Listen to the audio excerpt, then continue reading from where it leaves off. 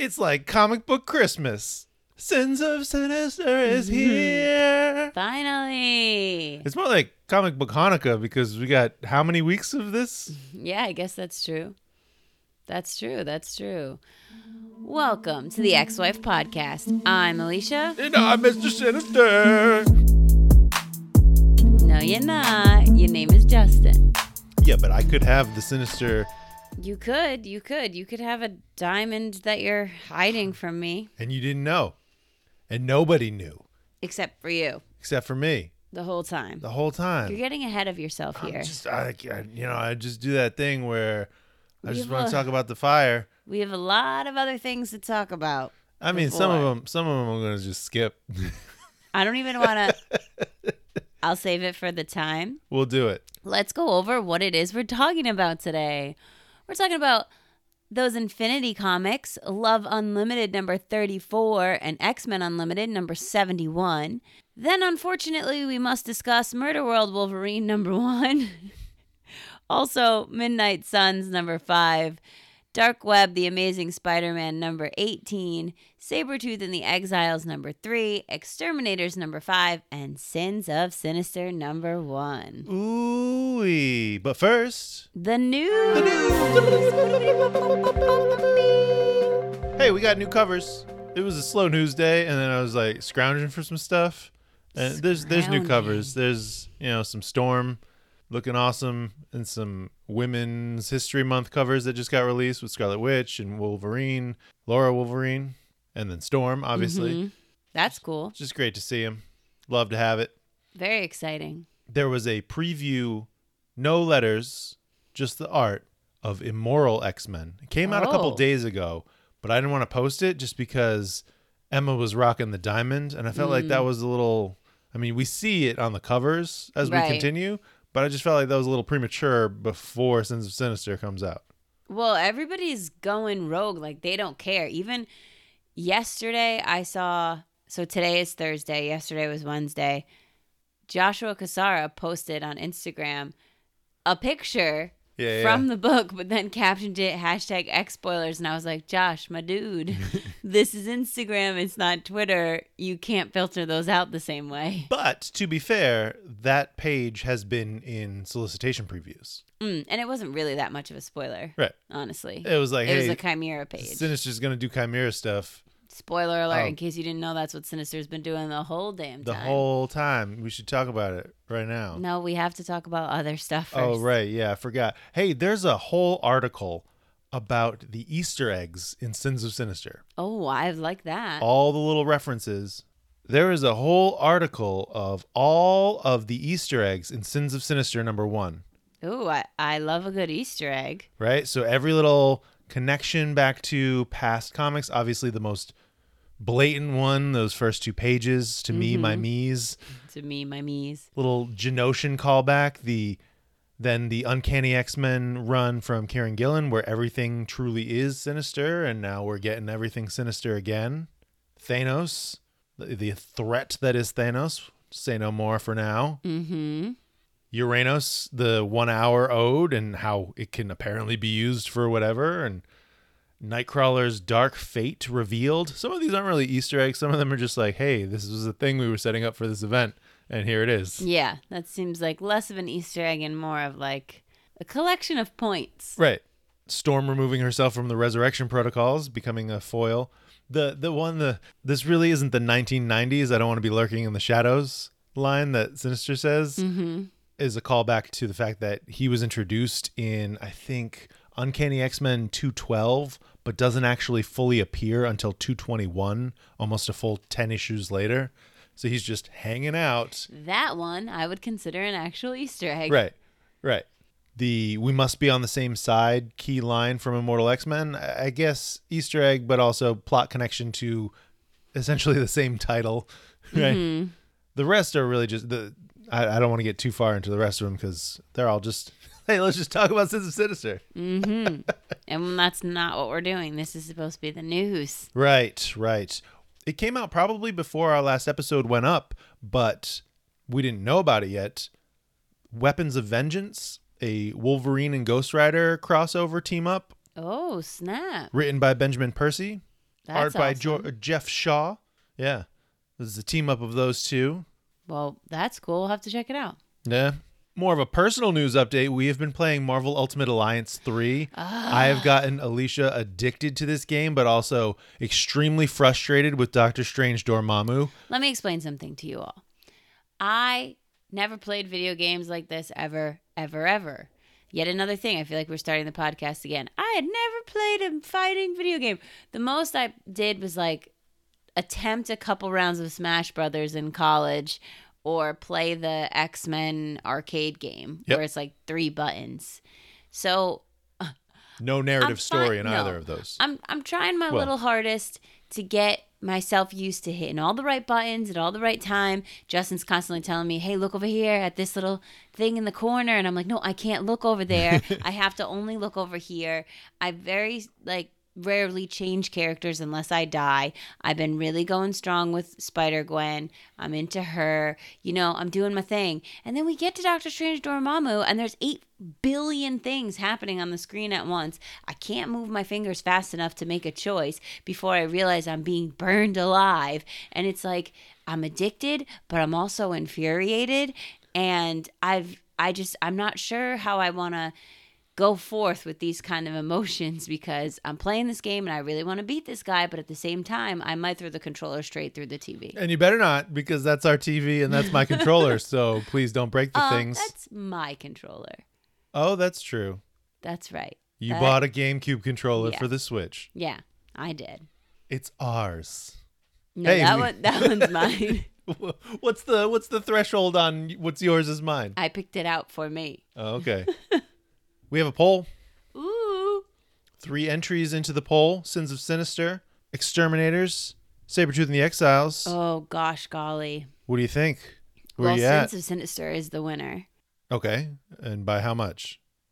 72%. Ooh, pretty close. 76. Okay. 76% for Sins of Sinister. Who's in second place? Exterminators. Yep. How much? Okay, well, if we had 76%, that leaves us with 24%. So I'm going to say Exterminators got 18%. 22%. Dang. Which wow. means that the numbers don't really math out. Is probably an odd number of votes because Sabretooth and the Exiles has 3%, and that's 101%. That's not good math, That's not math. But a clear winner for the week. I was going to ask this on the Instagram, but I didn't. I figure I'll ask you here, and maybe I'll put it in the story tomorrow. Did Sins of Sinister #1 live up to the hype? For me, yes. Yeah. For sure. I mean, it really got me excited because it sets up the world of Sins of Sinister with these progressions of the years. And it really does a good job of making it like a recap of like, how did we get here while still being an interesting story. So it didn't drag out the journey of how we got to that point. Right. But it still got fun quips. It's still got interesting story. It's still got jaw-dropping moments. Yeah, and such a wide story. Oh, yeah. I just want to talk about it now. But let's get into Unlimited Comics. All right, let's start out with Love Unlimited. Yeah. So, your girl. My girl, Kate. Starting us off, calling everybody into action. Well, we got to find out what's going on. Yeah, there's a mutant on the island causing some havoc. And it's not Alex. And it's not Havoc. Yeah, so we're trying to figure out who it is, and Karma's going after her brother, and Danny and Elle are like, we should go along too, because I think they suspect that it's her at first, and then they find out it's the brother, and then, whoa, where has he gone? Arena. To the arena for the Crucible, because he can't quite handle the idea that his sister gave up her life for him to have his own body, so he has to take over Danny's body. Guy, do you not know how resurrection works? Like, it's not a big deal. But he's never had... Think about, like, Fallen Angels, right? When Kanan got her body back for the first time. Like, you just don't... You don't know how to handle that kind of space, that kind of existence. But also that kind of generosity. The relationship between Tran and Schwan has always been tumultuous at best. Yeah. So it's interesting because, you know, it's a story of love in a different way. Yeah. It's not romantic love. Yeah. Well, between the brother and sister. Yeah. But then also just this budding, Karma doesn't want to let Elle in on it, right? Well, no, because they broke up. They're on a break. Right? We are not in something where we share these kind of deep personal things, but Galora, Elle, is arguing we are still teammates. This is something that we should still be able to back each other up with. It's true. It's interesting that Kanon is there She shows up to speak on this idea of inhabiting a new body or having a body for the first time in a long time. Yeah. So we'll see what comes of that story. I'm assuming the next one would wrap it up. No, there's probably two But- more. okay. I think that was issue 4. All right. So there's 2 more. Writer and artist Trung Le Nguyen. Color artist Triona Farrell. Letters Ariana Maher. Oh, VC's Ariana Maher. Now, Yes. So moving on to our angry squad. here's the thing. I need this story to be over now. Yeah. I'm kind of done with it. I feel like it had a good run, but every issue now is just Nature Girl toting around saying she's the best one to solve the problems and everyone else is to blame. And I mean, she keeps blaming horticulture for Curse's death, but I kind of feel like it was Nature Girl's fault. Yeah, for sure. And I feel like last issue did a lot of great stuff with the council element, but the whole Nature Girl on a rampage is getting tired. Yeah. And I mean, I did enjoy the ridiculousness of all of horticulture's traps. So basically, they've broken into horticulture's lair. And they're like, oh, that's weird. Nobody's here. Must be a trap. Well, we're totally prepared for everything. So they're continuously fighting all of these traps. I think the variety of traps are interesting and funny. But along the way, Armageddon Man is just beast moding powers and horticulture is sneakily scanning him the entire time. Because that's what they really are it's after. A trap, but not the kind of trap you think it's going to be. And then we're going to hopefully be queued up. Then now we're hopefully queued up for our final battle? Question mark? We'll see. We do leave on that cliffhanger of the verses, our 3 versus our 4. Written by Steve Orlando. Art by Emilio Lasso. Colors Rachel Rosenberg. Letters Joe Sabino. Good to see Joe Sabino. again. VC's Joe Now, Sabino. What in the Marvel Comics does Squid Game was this Murderworld? I am literally infuriated that this entire issue, all the page of Wolverine, and it all wasn't the even Wolverine. Wolverines come in, and literally all they say is Bubs. Because they're not actually Wolverines. They are likely robots, because that's how Arcade works. Bubs, Bubs, Bubs, Bubs, Bubs. It's right. So it's just, it was upsetting me the whole time I was reading it. I was interested in the concept initially with the game element and this as a new take on Murderworld. But then it just seemed like one of the more fleshed out plans of Arcade and just got crazy. And now I'm not reading all these other tie-ins for this story, so I don't know these other random human characters. I don't really care. I just don't understand how you're going to call a comic a #1 Murderworld Wolverine and... Oh, well, that's just Marvel Comics. What do you mean? So every single issue of Murderworld is a #1? Yeah, in the same way that every single issue of Miss Marvel's team-up arc was #1. So Miss Marvel and the X-Men #1, Miss Marvel and Moon Knight #1. But there's not even actual Wolverines in it. Right. No, it's a very explicit example of a marketing technique to get people to buy things that end up not. And then grumble about it afterwards because they wasted 15 minutes of their life. Right. But okay, to give a recap, sorry I cut you off. I think that was fine enough. Okay, that was fine enough. They're weeding through the humans in this murder world Squid Game, and there's a prize at the end. But Black Widow has a secret agent inside. On the inside, and they also seem to be teaming up and finding how to break through the murder world. And Arcade's not happy. If you're following this, it's great for you. If you know anything about this more, let us know, I guess. Yeah, but we will not be reading that again. No, I don't even Honestly, I've read the other issue or two of the Miss Marvel team up on Marvel Unlimited. I have no interest in finishing this one. No. Before we get into Midnight Suns, we do Ooh. have some general questions and statements that I forgot. All right. Well, let's get to them then. Mendo Mutato said, last episode when you guys said that you were reading Life Death with X-Reads, I yelled, all caps, yeah! Yeah, that episode, when that comes out, we'll let y'all know, but that was a great time.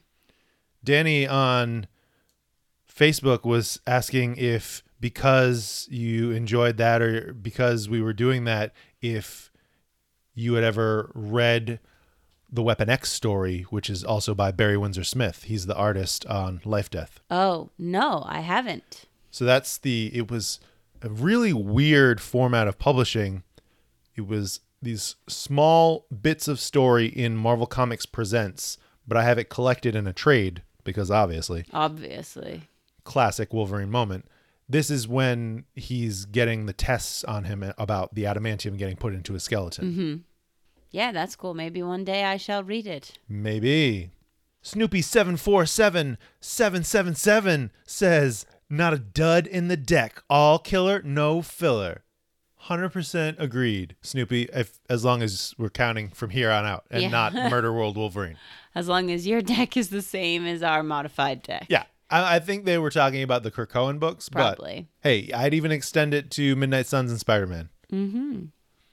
Wilder Moves said, why you so cute? Hey, that's me, and that was that was not supposed to be shared on the podcast. I don't know. Why do you think I'm so cute? I don't know, because I love you, and I was just trying to make you smile during the day. And now you're uncomfortable, and your face is red, and I love it. Stop it. Leaving it in. Going in my hood. See you later. Are you ready to talk about Midnight Suns, the end of your fun little arc? I sure am. And honestly, this is the thing with Midnight Suns. There's a particular page in here that I think just pretty much sums up my entire feeling about it. But we'll kind of give our high-level summary, and then I'll go back to that one page. So we've got our team that's trapped in, this other dimension. They've been placed there by Clea.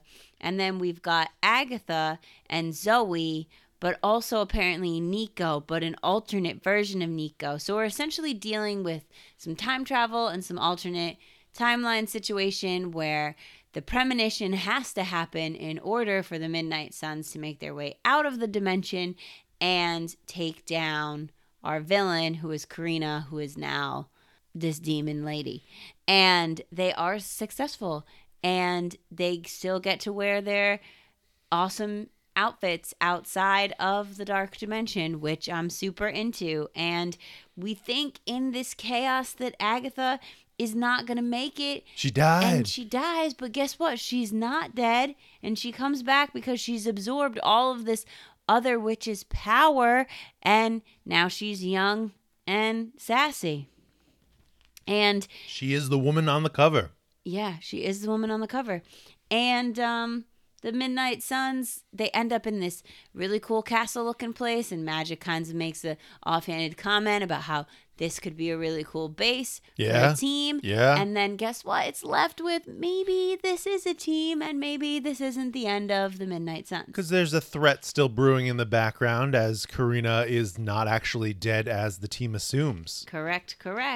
I loved and maybe you'll point this out, but why Wolverine? He's not really magical related, and even he is just frustrated. I hate all this magic stuff. I do love that, but I do like the answer for why Wolverine, which is the rage, the chaos. Like he's pure chaos, and you need that. So the panel that I think really sums up this entire book is, it's a full page spread. It's the second panel in the spread, and Blade says, someone want to explain to me how we made it back here? Not that I'm complaining, but I thought we were trapped in Valtor's realm.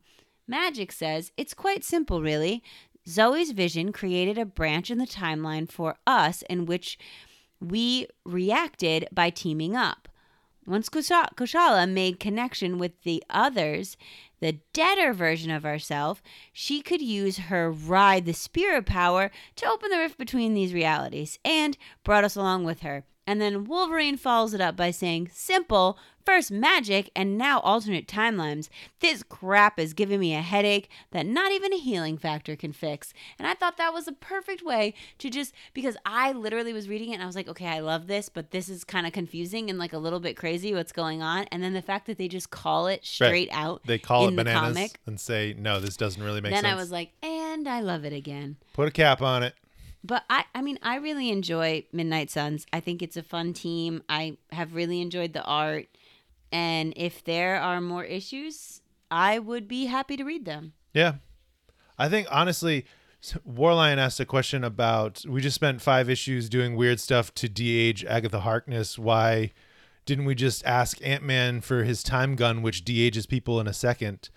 I think this was also to build hype around the game. The fact that it came out around the same time as the game of the same title with a very similar cast, and the fact that it seems like this is going to continue to be a property in Marvel, because I do believe Midnight Suns in some capacity is building in the MCU. Yeah, that's dope. I would love that. Let's get my magic, baby. Let's go. But I think 3 things. Yes, de-age Agatha. Well, I guess 4 things. Yes, tie into the video game. Also, just to establish this team as a team, right?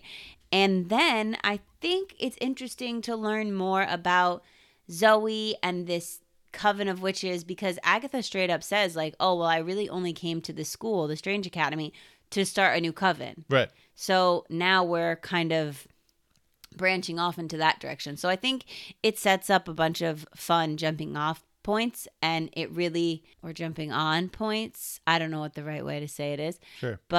And it's fun. It was a fun book. I liked it a lot. And I'm still interested in what's going to happen with Nico. How's she going to get her power back?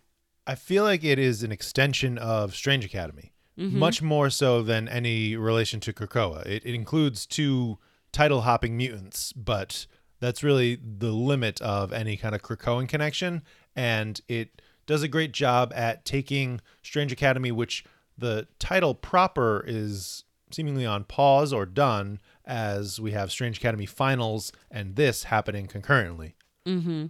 So it just kind of fleshes out that world. I also heard that they were developing a show for Strange Academy. A show? Yeah, a Disney Plus show. Oh my God. With Wong in America. And if magic is in it, then does that mean magic is in the MCU? Probably. Oh my God. I don't think it will follow Strange Academy the comic just because it's so fresh. I think it's more of like a concept. It's interesting because they've said repeatedly we're not gonna mind the comics too soon, but I feel like it's perfect time. Yeah. I think it was rumors, so I don't have any confirmation of it, but rumors got to start somewhere. Yeah. But you like this overall as a title? Yes, I did. I really do. I enjoyed the magic of it all, both kinds, with a C and with a K. And I think it's a cool, fun book. And I was actually really happy to see that the theme of books that I really like potentially not ending was going strong. Carried through. Mm-hmm. Okay. So this issue of Midnight Suns was written by Ethan Sachs with art by Luigi Zagaria and Alberto Focce, colorist Antonio Fabella, and letters by that VC's Joe Sabino. Oh, you mean Joe Sabino? VC's. You mean regular man Joe? No. Joe America? Joe America with David Nakayama on the cover. Are you ready for Amazing Spider-Man? Are you ready for Rec Rap to tear it up? Dark Web Amazing Spider-Man number 18. Well, it was something. What is this character on the cover? Is that Gorpion? Maybe. One of the Insidious Six. I don't know what else it would be. Are we going high level on this baby, or are we getting a page turn noise? A mix of the two. I'd say we'd do just as high level as we just did Midnight Suns. That's fine. All right, ready? Mini page turn noise. Honorable mention for Midnight Suns. Okay. What I felt about this issue was that it was really just a bridge to get us from Dark Web X-Men to Dark Web Dawn, or whatever the ending is called. Dusk. To bring everything that the X-Men and Maddie have been working on in their mini and tie that to the failed attempts of Chasm in Amazing Spider-Man. And we'll see how Venom plays into this because he's got the last tie-in before Dusk comes out. They both come out next week. Yes. And I mean, we did get some hardcore rec rap action. Do you think he's going to continue? It seems He like seems like he's in it to win it over right. here. I don't think you put that much effort into creating a character like this to then just eliminate him. He could just be like, all right, I'm going to go back to Limbo and be the weird Limbo version of Peter. Maybe. In the end, but he does step up to try to help Peter fight the Insidious Six. And Maddie, here's the thing. So Maddie goes to Ben and she's like, listen, Jean just gave me what I wanted and therefore we no longer need to play this game. And I did think it was kind of odd that she wasn't like, let's see if there's a way for you to easily get what you want. It is kind of messed up that she was just like, I got what I wanted. I'm good. And that's it. Go home. This was my team. Yeah. And Ben is understandably a little upset about that. Same with Hallows Eve. They're like, hey, you brought us in. You said this was us against the world. And now you got what you wanted and what we want doesn't matter. So Ben kind of storms off angrily.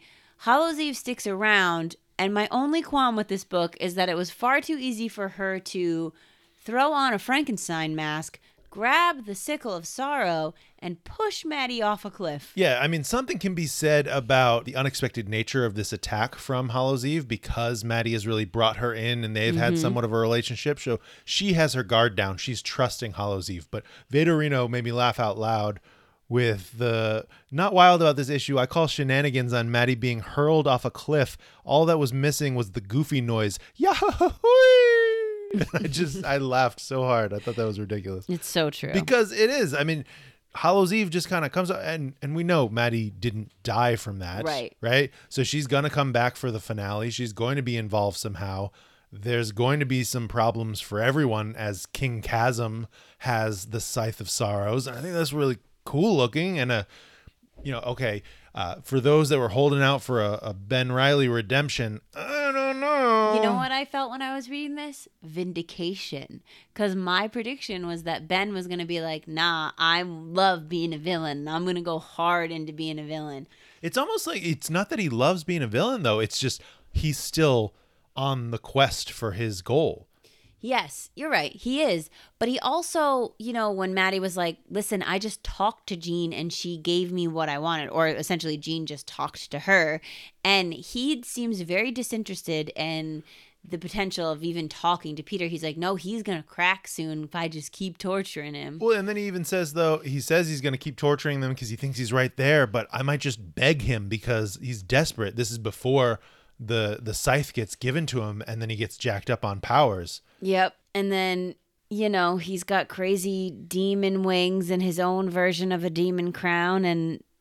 And the team kind of thinks, or Peter and Jonah think they're on their way out of Limbo. And surprise. Something else is on its way out of Limbo as Chasm summons this Limbo Tower through the ground into Central Park, bringing Limbo into our world. We end with our team up, which is Peter, Jonah, the other guy whose name I can't remember. Robbie Robertson? Yep, there he is. We've got our new friend, Rack. Yep. And the X-Men team with Maddie. The web-whipping wall prancer. But just please ignore him. Done. I love Cyclops. He's not having it. Yeah, he's like, who is this guy? But we've got the team. The team is here. The team is ready. Also, this random dude with glasses in the background that is not named, and we don't know who it is. And also, why is Magic not in this image? She's probably around there somewhere. And Sync is cut off in the background. Yeah. But we'll see what happens as Dark Web comes to a close. I thought this was an interesting... All right, so like we said, this pushed the things where they needed to be to then tie it up, right? And to have something that was... If you consider Amazing Spider-Man to be the Spider-Man tie-in to Dark Web, which it essentially is, even though it happens in the main Spider-Man book, that's what we've got. We've wrapped up that story and we've escalated things for the finale.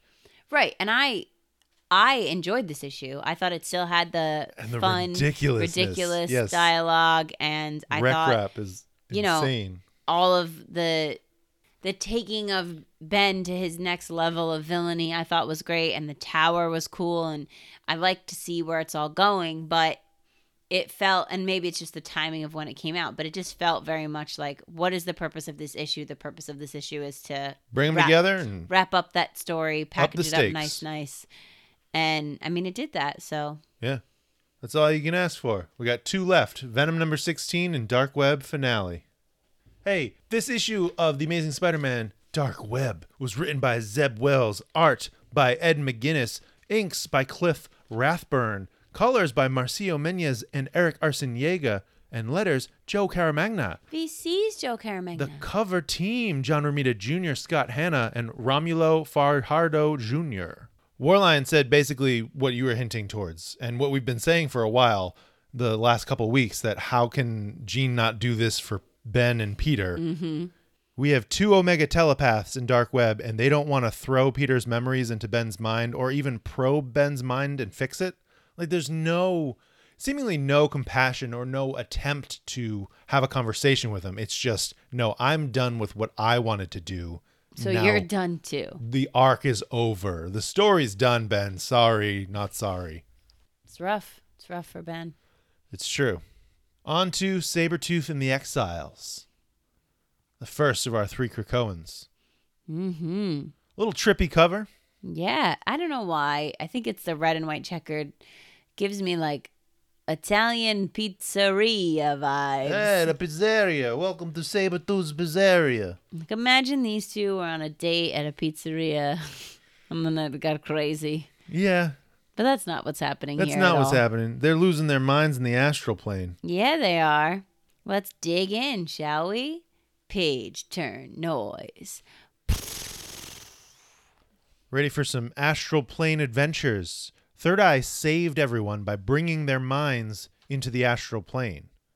There's a power source, a pull. They're trying to fix the armor within this area, and nobody seems to be handling this trip very well. Well, I do appreciate these first few pages kind of being this explanation of how exactly it is that the astral plane works and how we could try to fix something within the astral plane. Because if you're not really clear on it, it can be kind of confusing. And so I like coming at it from the perspective of we're entering the astral plane for the first time, even though if we've been reading Krakoa books, we're not because of the altar, but just kind of giving you a fresh perspective on how it all works and why it is that we're here. Because we had questioned this when we talked about the last issue. Does that stop the explosion from happening? Does that save their lives? But it seems like Orphan Maker didn't fully take his mask off. There's some energy emanating from his mask while they're trying to fix it inside. But I think I was under the impression that he took it off and this was somehow going to stop them from exploding. No. But we're sort of in the in-between moment of that happening. It reminds me of Somnus. Mm-hmm. Right? We have left and we've gone into his dreamscape, and but there's no slowing down of time. There's just, we have the ability to do some other things not tied to our physical bodies. Yes. And there's a physical structure of sorts within the astral plane, which is odd. Station 3, so one of Orcus's prisons or stations, whatever you want to call it. But this is something that somehow they've been building within. And I think it's really interesting that as they step into this station, they become like tangible again. Right.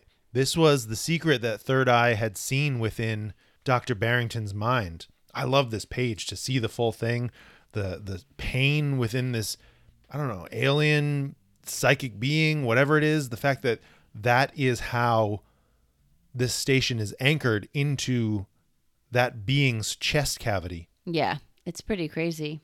And the whole team does the head turn as Barrington's bodyguard or her creation appears as well. They were accidentally pulled into the astral plane. We took everybody with us right to a title page. Out of Body Experience. Station 3, written by Victor Laval, art by Leonard Kirk, colors Rain Barretto, letters Corey Petit. VC's Corey Petit.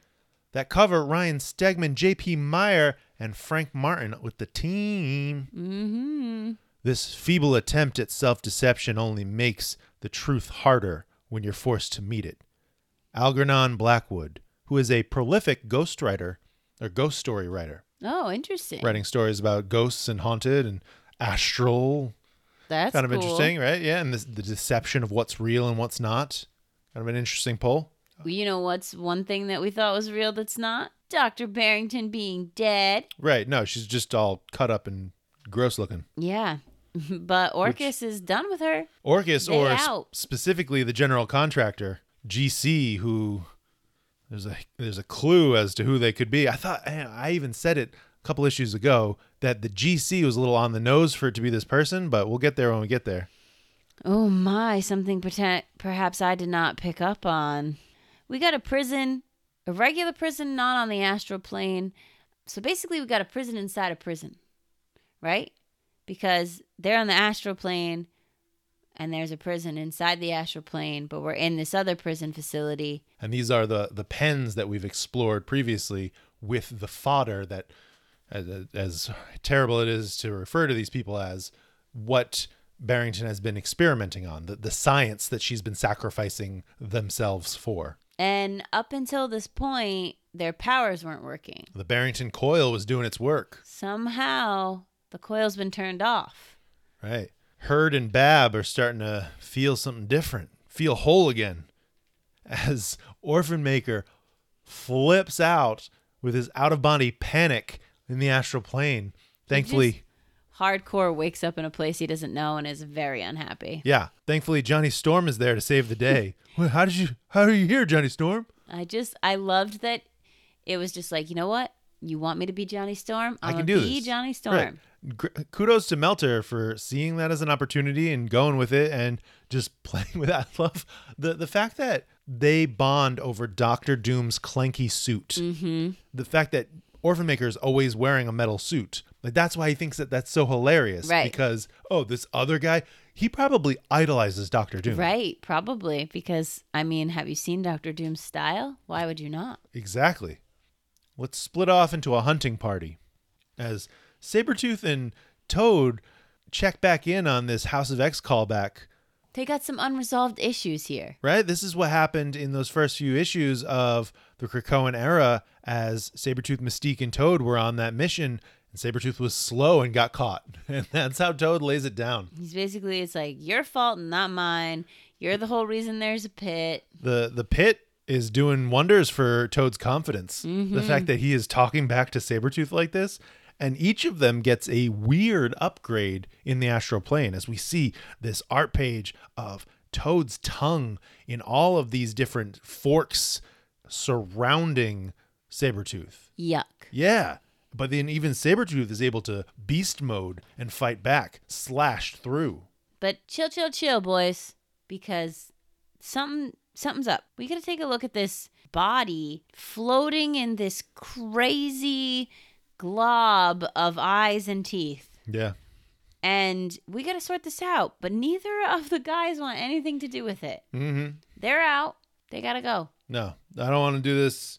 I know we just called attention to this guy who is seemingly alive, but very scary looking with his red eyes. And Oya is not happy. Oh, thanks a lot. I guess I'll have to handle this myself. As we find our prisoners in the middle of a jailbreak. Bab's power, an interesting teleportation, almost like Nightcrawler mixed with Manifold, where she's able to direct the portal that she opens within herself. And it also reminds me of the Draco. There's a couple of, I think his name was Abyss, that opened a portal in his stomach and you could travel through. Oh. I wonder if she was a part of this family. Is she one of that red jerk's name? What is his name? Azazel. Is she another one of Azazel's children? Oh, maybe. Maybe. Who knows? That red jerk. What is his name?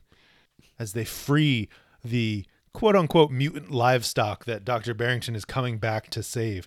Not save, but like save for herself. Look at her face. Yeah, it is so torn up. It's rough. It's rough looking for her. And she's not happy to see everybody free. see everybody out of their cages. Ah, crap. I'm saving it for more experiment. Oh, dang it. It seems like the team is successfully creating new armor for Orphan Maker, but this creation is feeling a call from her creator. Which And interesting. she's got to go. To look at Orphan Maker in that image, and especially the right leg, there's nothing in it. That's not Orphan Maker. They're building him a new suit. They're building an entirely new suit. Yes. Which, let's talk about the logistics of building something physically in the astral plane and then somehow transporting that back. Like, is his consciousness going to be in this and then they come back with it? I don't understand. I think that's got to be what they're doing, because you can't take him out of his suit to put him in a new suit. Something else happens. We don't know what it is. This is why we have to build it in the astral plane, and why we have to build it in this space where things can be actually tangible, because otherwise we wouldn't be able to put him inside the suit. I don't know the logistics, but we're giving Nanny some props on being, smart as well as a great mother. Yeah. As we catch back up with the revolt in the pen, the mutants are uprising. Hey, violence comes naturally for you people. You people and violence. You've been experimenting on us for all of this time, and you're going to get mad to egg us into some combat? Yeah. I was doing it for science. I was doing it for us. We all made sacrifices. Yeah. Okay. Truly a terrible villain, especially where she ends up going after this. Mm-hmm. But our data page, a memo to Felong from GC. You can basically do anything to people that the world ignores, which I think is an interesting continuation of the story from Sabretooth, right? The forgotten mutants, the people that they could do stuff under the radar because they weren't the ones that Charles was paying attention to. Yeah. The island was paying attention to. The people like Mole and everybody else that he gathered to do this groundswell campaign of freeing the people from within the pit. Well, I also think there's a lot of really important stuff in this book, because the writer does a great job in both series of really pointing out societal real injustices. world Right. parallels to what's going on. Like Yeah. the fact that Native people are being given doctors who the powers that be know are messed up doctors. Not great doctors, but, well, we got to give you some doctors. So we're going to give you these ones that probably will diagnose you wrong, or, choose to watch you suffer for their own benefit. So from quote unquote medical research, and all of this is really, it's really insane, honestly. Yeah. But also really important to kind of bring these ideas to the forefront, because if you see this, and you can really connect how horrible that is. Right. This gives it something that makes sense. And if you didn't read it here or in school, which you don't because they don't teach you this stuff. stuff. Exactly. You wouldn't know that, no, that actually happened. Right. Things like this actually happen. And it's signed GC. And shout out to Warlion for pointing this out, the 299. So GC, I initially thought a couple issues ago that was too on the nose to say that Graydon Creed was the general contractor. Mm-hmm. It's too close, right? It makes... Right, because you're like GC, General Contractor Graydon Creed. Right. But then also the fact that Graydon is Sabretooth's son, hates mutants and everything they do, so would totally be involved in something like this. Yes. And the number 299, Graydon Creed first appeared in Uncanny X-Men 299. Oh, snap. Look at you. That was Warlion. Look He at pointed you, that out. Warlion. Coincidence? I think not.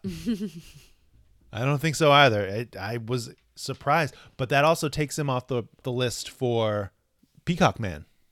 Oh, unless Unless they're the same thing. they're the same person. I don't think they would do that. They got to make different. They're building up all these terrible humans. I know, but to think that the Peacock Man is outsourcing for Orcus is not that crazy to me. Why would you name them a separate thing? Oh, you mean General Contractor Right. versus Peacock Man? I just feel like if you're going to do that, then what's the reveal that, oh, it's the Peacock Man, but we still don't know who that is? Well, the ship's going down. The base, at least, conveniently above a volcano, and the one ring to burn us all will fall into the lava below as the creation skates away with Dr. Barrington and heads to Station 4, the babies. The babies. Like, what? When you thought she couldn't get any worse, no, I need to experiment on younger mutants so that they can't build up resistance to my influence. Okay, so here's the question. Are these the babies that have gone missing from Krakoa, or are these different babies? Could be different babies. I don't know. Because that is potentially another tie to the Peacock Man. Very true. Because that baby boy. Max. Mm-hmm. I'd assume that these are different babies. I mean, there's babies stolen left and right. We're always stealing babies. Always stealing babies. Cable had stolen babies. Mm-hmm. You know, X-Force had stolen babies. There's just babies. There's a bunch of mutant children that apparently are ripe for the taking. They're getting taken. Especially if you're an evil mutant scientist or anti-mutant scientist. Necra's not happy, though. But I do like the distinction of Herd's power. The fact that it's telepathic suggestion to a group that, okay, I can influence people, but only if they actually want to do what I'm saying. Right, only if they would have the potential to actually want to make this choice. Right, which is kind of a cool limitation on telepathy. Yeah. Try that on for size, Charles Xavier. Oh, come on. Necra's upset. You left Oya where? Yeah, you just abandoned her in the creepy tunnel? We gotta go back. Let's go. You're coming with me. But don't worry. Here she is. She has saved this guy from this thing. He told me his name before he died. His name was Victor Creed. So do they not know that Sabretooth's name is Victor Creed? They have to. Well, she's very calm about it. I mean, if you're an X-Men, you know multiple realities exist. You know Clones exist. You know, their threshold for surprise is very different from ours. That's true. Because I said, huh? Yeah. What? Well, even the next Sabretooths and the Exiles. Plural. That's some funky business going on here. The next two covers multiple Sabretooths. So I don't know if it's a creation of Orcus, if it's them traveling to multiple dimensions, if it's them cracking resurrection somehow and using the DNA of the stolen mutants that they have to create new things, new people. Does every station have a Sabretooth? Maybe. Is Sabretooth the missing link? Maybe. Orcus's missing link? You think about the importance that Deadpool had because of his healing factor in the story Deadpool with the Carnage symbiote, right? Mm-hmm. What a healing factor could actually give to you if you're trying to do some muckety-muck science. Yeah. And if it is Graydon Creed, then he potentially could have some kind of link or access to his father's DNA. Right. Whoa, Nelly. You could somehow isolate that within him and get rid of all the mystique parts. I was like really enjoying this issue. And then we got to that part and I was like, wait, what is happening? Like, just took it to the next level. I feel like that's the point of a last page reveal, right? Because I feel like that I really like this. I thought it was solid. Everybody gelling together, the team actually working as a team, which has otherwise not really been, just an assemblage of characters. You have the furthering of our villains, but it felt a little bit more like a stasis and exploration issue. We didn't really go anywhere new. We had already set up that we were going in the astral plane at the end of last issue. We'd already been on the prison for the last couple of issues, or prisons. Mm-hmm. And then now, bomb drop at the end. Oh, hey, Victor Creed ×2, Electric Boogaloo. That's bananas. That's what I gotta say. BANANAS. But you liked it? I did, very much. Do you agree with the order of books with these three? Yes. I think so. Which I feel like it's hard to say when you have three that are so solid like these three. We didn't have any questions other than Warlion's point of the $2.99. I can appreciate Warlion's attention to detail. It's true. Eric Huffman was actually lost at first in Sabretooth and the Exiles. Had to go back and reread. All of a sudden, they're in the astral plane. And that was a detail at the end of last issue where, because of the power emanating from Orphan Maker's face and his cracked containment suit, Third Eye did this Hail Mary of, I'm going to take y'all and try to figure it out someplace else. Eric also said, cool development of Third Eye's power, though, going into the astral plane. Hope to see more of this for others. Yes. Yeah, I like the development of these characters and kind of digging deeper into who they are and what their powers are. Well, especially the new characters that were added, even just in that issue, Herd and Bab. Yeah. And to think that, okay, there are so many mutants, but Let's see some more, especially if they've got unique powers and can do some new things. That means it's time to talk about X-Terminators. The end? Question mark? Number 5. We got a dope cover. I'll tell you that. Some badass ladies out for vengeance. I like it. I like it. Let's dig in. Page turn noise. Well, child, this dibs from Dracula. Basically just catching us up on the last couple pages of last issue, but Dazzler's got maybe not a plan, but a thirst for vengeance. Yeah. I love the difference between persecute and prosecute. Yeah. Like, no, we don't mean the thing that you're trying to give us leeway for. Nope, we mean persecute. As we tie together our loose ends from Otherworld, is this what brings Betsy and Rachel back to Otherworld for Captain Britain? Is that they're traveling with this group of otherworldian creatures? But I do love this little image of them, their backs, with Betsy with her arm around Rachel. Well, it's also good to just know how Leah and Teeny are such good friends. Mm-hmm. So they're in constant communication about where plots are going or what's going on. And I feel like that's a cool synergy between X-Men with the vampire story last issue, this now, and then Captain Britain with these two characters appearing. And then who else knows with another certain character later on. Mm-hmm. Dazzler's gonna get ready, though. Everybody's gonna get ready, okay? Boom Boom's gonna gather supplies. Jubilee's gonna get on a new outfit. Dazzler's gonna get full Dazzler mode. Well, yeah, and Jubilee has to recruit our mystery guest. Mm-hmm. Are you in? Depends what's in it for me, as Laura is carrying a little baby carriage in the background. Something that is revealed later on. I just love Boom Boom in her overalls, gathering supplies. I just love how much Carlos Lopez and Leah Williams love Dazzler's butt. Well, Dazzler's got a nice butt. That was literally in the pitch from Leah Williams that you hear. Is just like, we give Dazzler a dump truck ass, and that's the story. That's the story. We just follow that, because what vampire wouldn't want that? It's true. We got a data page of a silly little group text. This was hilarious and ridiculous. Sparkles, booms, and hearts. Laura Kinney has left the conversation. You got games on your phone. What? I don't even know. It's just ridiculous. Which takes us to a title page. Time to pay the piper. The book is ending, sad face. Written by Leah Williams, art by Carlos Gomez, colors Brian Valenza, letters Travis Lanham, letters and production Travis Lanham. VC's Travis Lanham. Federico Vicentini and Matt Milla on that cover. Milla. No Villa. Another Stormbreaker, Federico. Back to the bar as we clear out even your bartender lackeys. I love that Alex thought that he could just take his little collection of women out of his original place and just bring it to this bar and everything would be fine. And Dazzler is like, no, sir, I bought this bar. Joke's on you. Get out. We're about to destroy this. Yeah. And that delicate placement of the roller skate. There's nothing delicate about it. That is a crotch crunch right there. And I'm happy to see it because this guy's a jerk. Everyone can agree. You know, you don't endow a character with a pee fetish to then try to redeem him in the next 2 issues. No, this guy's a jerk and he deserves what's coming to him.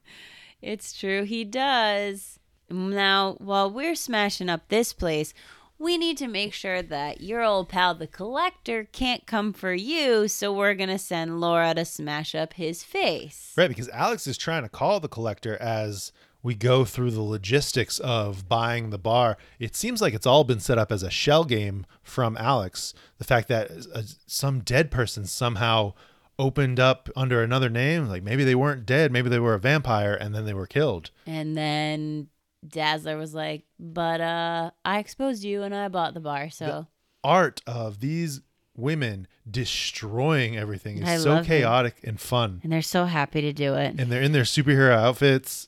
It's just so funny. But yeah, then we get 2 solid pages of just all out action between Laura and the Collector. Look at that split kick. Twice she's got that split kick. Back to back. And, you know, it's a little Laura's kicking butt, and then we've got, oh, well, just in case you forgot, I'm not actually a regular dude. Yeah, right. And I can change form, kind of huge and terrifying. Alex thinks maybe I can get away. Not so fast. I like the cuts back and forth between these two fights.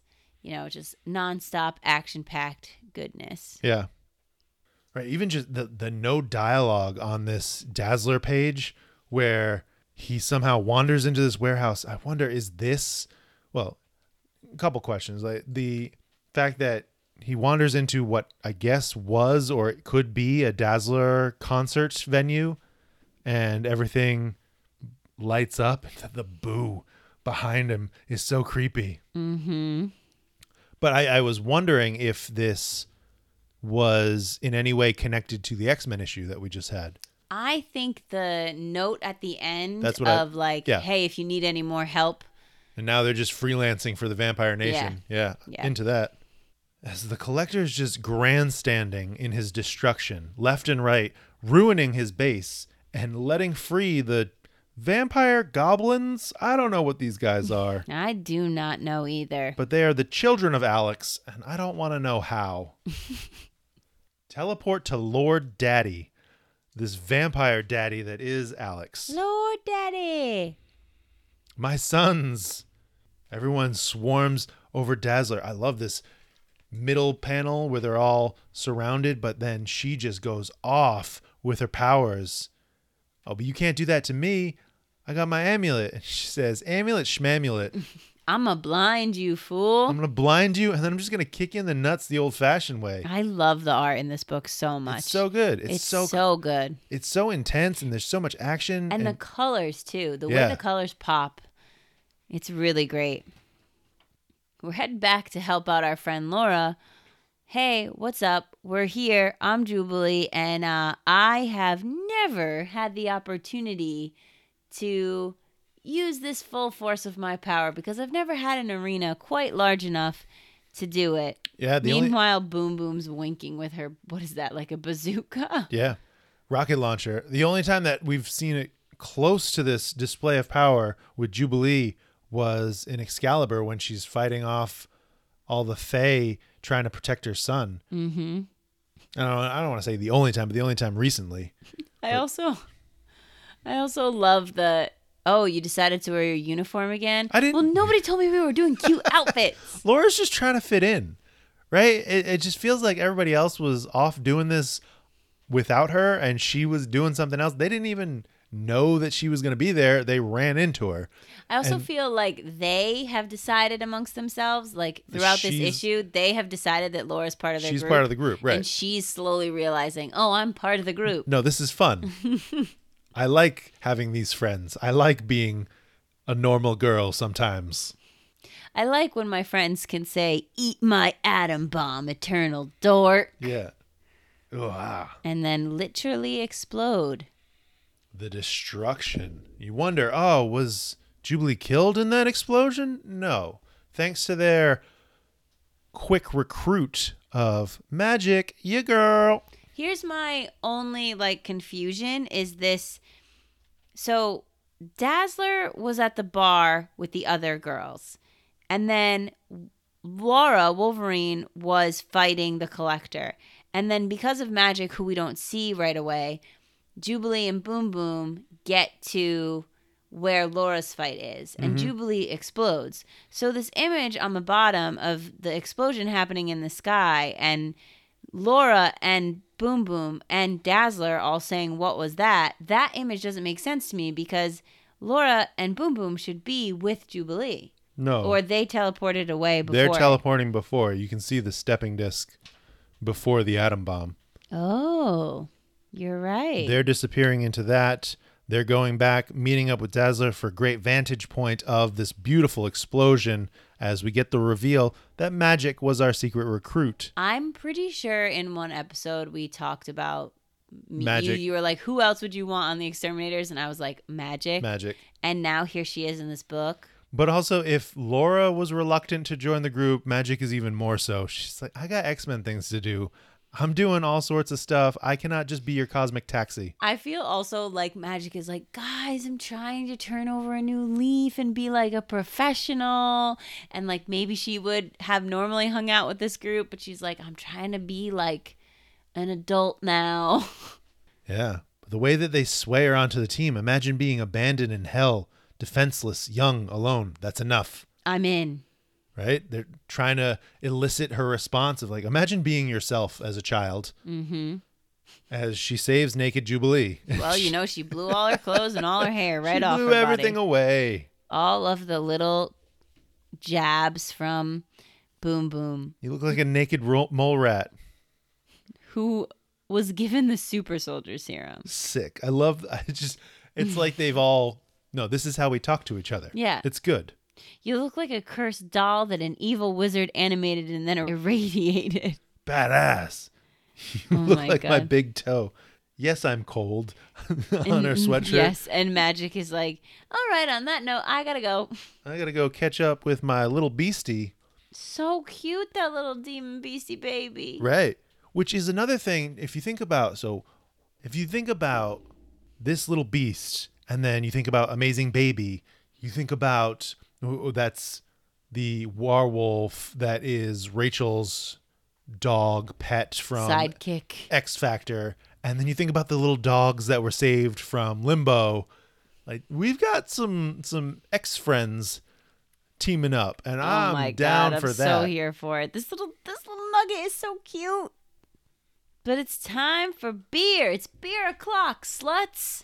I love it. And I love that she says, I feel gross as soon as I said that. You are all terrible influences. Right, because this is her letting her guard down. This is her being one of the girls, being one of these ridiculous humans that, nice remodeled bar wall. What are you going to do with this? But let's just hang out. What are we doing tomorrow? Whatever we want.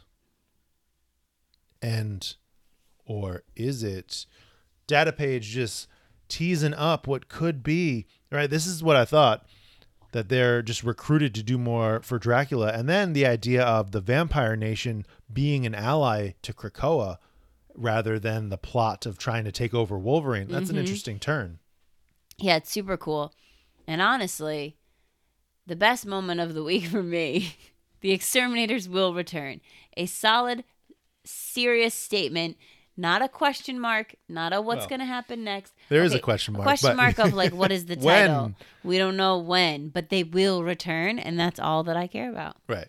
If you're Marvel, if you're the X Office, and you hear the amount of love and surprise and enjoyment that this title has received, you know it's coming back. You have to. Some way, somehow. You just do another 5-issue arc. It's honestly, everybody's saying Fall of X, it's the end of Krakoa. It can't be. I don't think if they're going to tease something like this, and just how much they have to play with, it's going to be another arc. The destiny of X will be over because that's coming to a head essentially now. Right. And maybe a little bit later, but this was great. What'd you think? Big picture. Oh, I loved it. I mean, I think this issue had the least sassy vulgarity, but I still loved it. I really enjoyed this book, and I'm very glad to know that there's at least some hope for the Exterminators in the future. And if we can get Magic on that team, yeah, I'm so down for that. Who knows how long she'll stay on the X-Men, or maybe she can pull double duty. Who knows? What? Well, I'm just like thinking about how I'm just really revving up to liking Magic on the X-Men. Yeah, well, she's got other things she wants to do. She wants to hang out with some friends. Yeah, I thought this was a really solid ending that hit on all the highlights of the series. This series itself has been a joyous breath of fresh air. Mm-hmm. I love the character dynamics, the ridiculous dialogue, the outrageous action sequences, and just general fun of the whole book. Like, I already want to read it again from the start. Yeah. We got a bunch of questions, or not really questions, more just praise and excitement. Sketchy X-Men Legends, I don't want Exterminators to end, ... And it won't. It won't. It's coming back. They will return. We've been promised, and we'll hold them to that. I'm going to just put that page right in Marble's face and be like, hey. Mike's Marvel Toy Photography. For the first time in a long time, I actually physically LOL'd. Exterminators has been a joy. Mm-hmm. Oh, man. I wonder what it was. I think maybe the Jubilee. Could have been the Jubilee. Mike loves Mariah Carey. Jubilee going full atom bomb looks like an Omega to me, confirmed. Which is interesting to think. Like, I don't know, but maybe a full expression of her power and how that might be pushing the limits for what she has at her potential. He also said, I have a feeling this won't be the last of the Exterminators. I hope not, Mike. I certainly hope not. And I hope that the Exterminators will return was not a reference to that X-Men issue, because I don't know what the timeline of that situation was. That's true. You know, like what if they were saying, what if this issue was intended to come out before X-Men, but then for some reason it didn't. So don't you get my hopes up like that, Marvel. You don't tease me. Catatonic Abyss 420, sad that Exterminators is ending already, but what an instant classic. Loved it all. Yes, agreed. Instant classic is a great word, because Right. I feel like this will live on. This won't just be a mini that's like forgotten, you know? I just this feel is like a mini that has an impact. the amount of people that have talked about it and enjoyed it, and the amount of art that's been shared from it, and just ridiculousness, it's created a lot of dialogue, a lot of conversation around it. Eric Huffman said, great ending to Exterminators, and we're let known it will be back. Loved seeing Retro Dazzler. And the Daily Ileana wants to know if we think Magic's appearance in Exterminators will lead to her being a regular member in Volume 2. Listen, I don't know for sure, but I know I want it. Yeah, I would love to see it, especially on that team. I'm enjoying her on the X-Men, but I would love to see that too. Yes. Vader Reno saying that Exterminators was a grand time. Sometimes you just want a fun ride. Books like this that let the characters breathe. I agree. Yeah, it doesn't have to be serious every single issue. Right. I mean, I do love the serious. I do love the big plots, but this had a plot and it just delved into it. I remember early days into the story where we're like, all right, well, so we kind of know they survive this and they go to the council but even still, there were plenty of surprises, plenty of twists, and also just the fun nature of this as a story. Yeah. Even if you're in the mindset of like, oh, I have to read this for notes or I have to read this for the podcast, it still was fun to read. It never felt like homework. Yeah. It never felt like Marauders. Oh, Marauders. Is it time? It is time for the Sins de Sinister. Sins of Sinister. Number 1. Oh, I love this cover. Oh, this cover is a classic. This cover is the cover that is a stained glass window that breaks apart that we got in the animation, the trailer. Yeah, just the shards splitting, the number of characters involved. It just speaks to so much happening in this story. Are you ready? I don't think so, but yes. Here we I've go. been ready all day. Page turn noise. Hell is other people. Not Jean-Paul Sartre, Nathaniel Essex. Essex Alpha in the tiny type. Ooh, we have tiny type again. I missed it. You love that tiny type. The House of X callback to bring it all together. To me, my me's. This is all sorts of joyous and ridiculous. This is a to me, my X-Men I can appreciate, because it is not just to say it for the sake of saying it, but we're making a joke about it. Yeah. And to just notice the timestamp, right? So we play in a couple of time points, the +0, +1, +5, +10. So this goes all the way forward. This is +10. This is where our first issues of the 3 series coming after this issue will pick up. But now we're going to go back a little. But before, we got to get to that title page, A Snake in the Garden. Everything is Sinister. Written by Kieran Gillen, art by Lucas Wernick, and a whole slew of special guest artists. Colors, Brian Valenza. Letters, Clayton Coles. VC's Clayton Coles. Lionel Francis Yu and Jesus Arbatov on that beautiful cover. Notice the diamonds on the foreheads of the characters in the title page. I studied this page. I'm sure you did.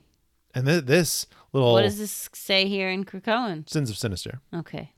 What were you going to say? Notice what? The text is essentially a recap of his plot line throughout Immortal X-Men.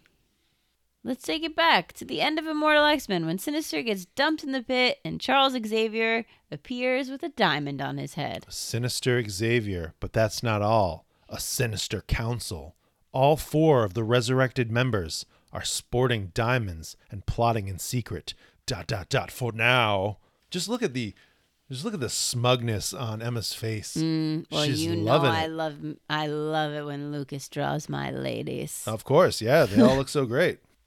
Let's put on a show. Well, and they do put on a great show. Right? I'm believing it. For a group of people who are all on the same team, they most certainly give the impression that they are their ordinary selves who despise each other. And we talk about, throughout the issue, this para-personality, this Trojan horse, this virus that is part of the X gene that's implanted, taking over at times. But it seems that, especially at the end, we get the insight that they were allowed a little bit more of their personality to make it a little believable as he's gradually controlling the council. A little more than he would like. Yeah. And the thing that we're kind of voting on here, the conclusion that we're coming to is the only way to go the complete opposite of what we were doing before when Sinister was around is to open up the resurrection to all humans. Working towards total access to immortality for humans, playing the long game. We don't need to focus on our own. We don't need to focus on Genosha. We can do our work without interference if we get them on our side. This back and forth disagreements between everyone. Again, this was a preview page.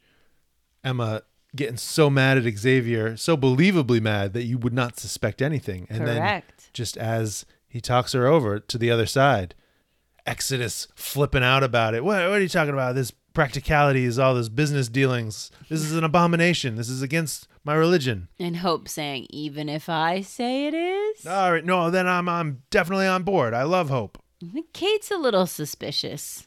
Because we all know now, having read the full issue, it's just these 4. It's not everyone that's been resurrected ever, because there is a wrinkle that we explore a little further. It's just the 4 that were recently resurrected. For now. So everyone's agreeing. Everyone's on board. It's seemingly the first time the full council votes to pass an idea.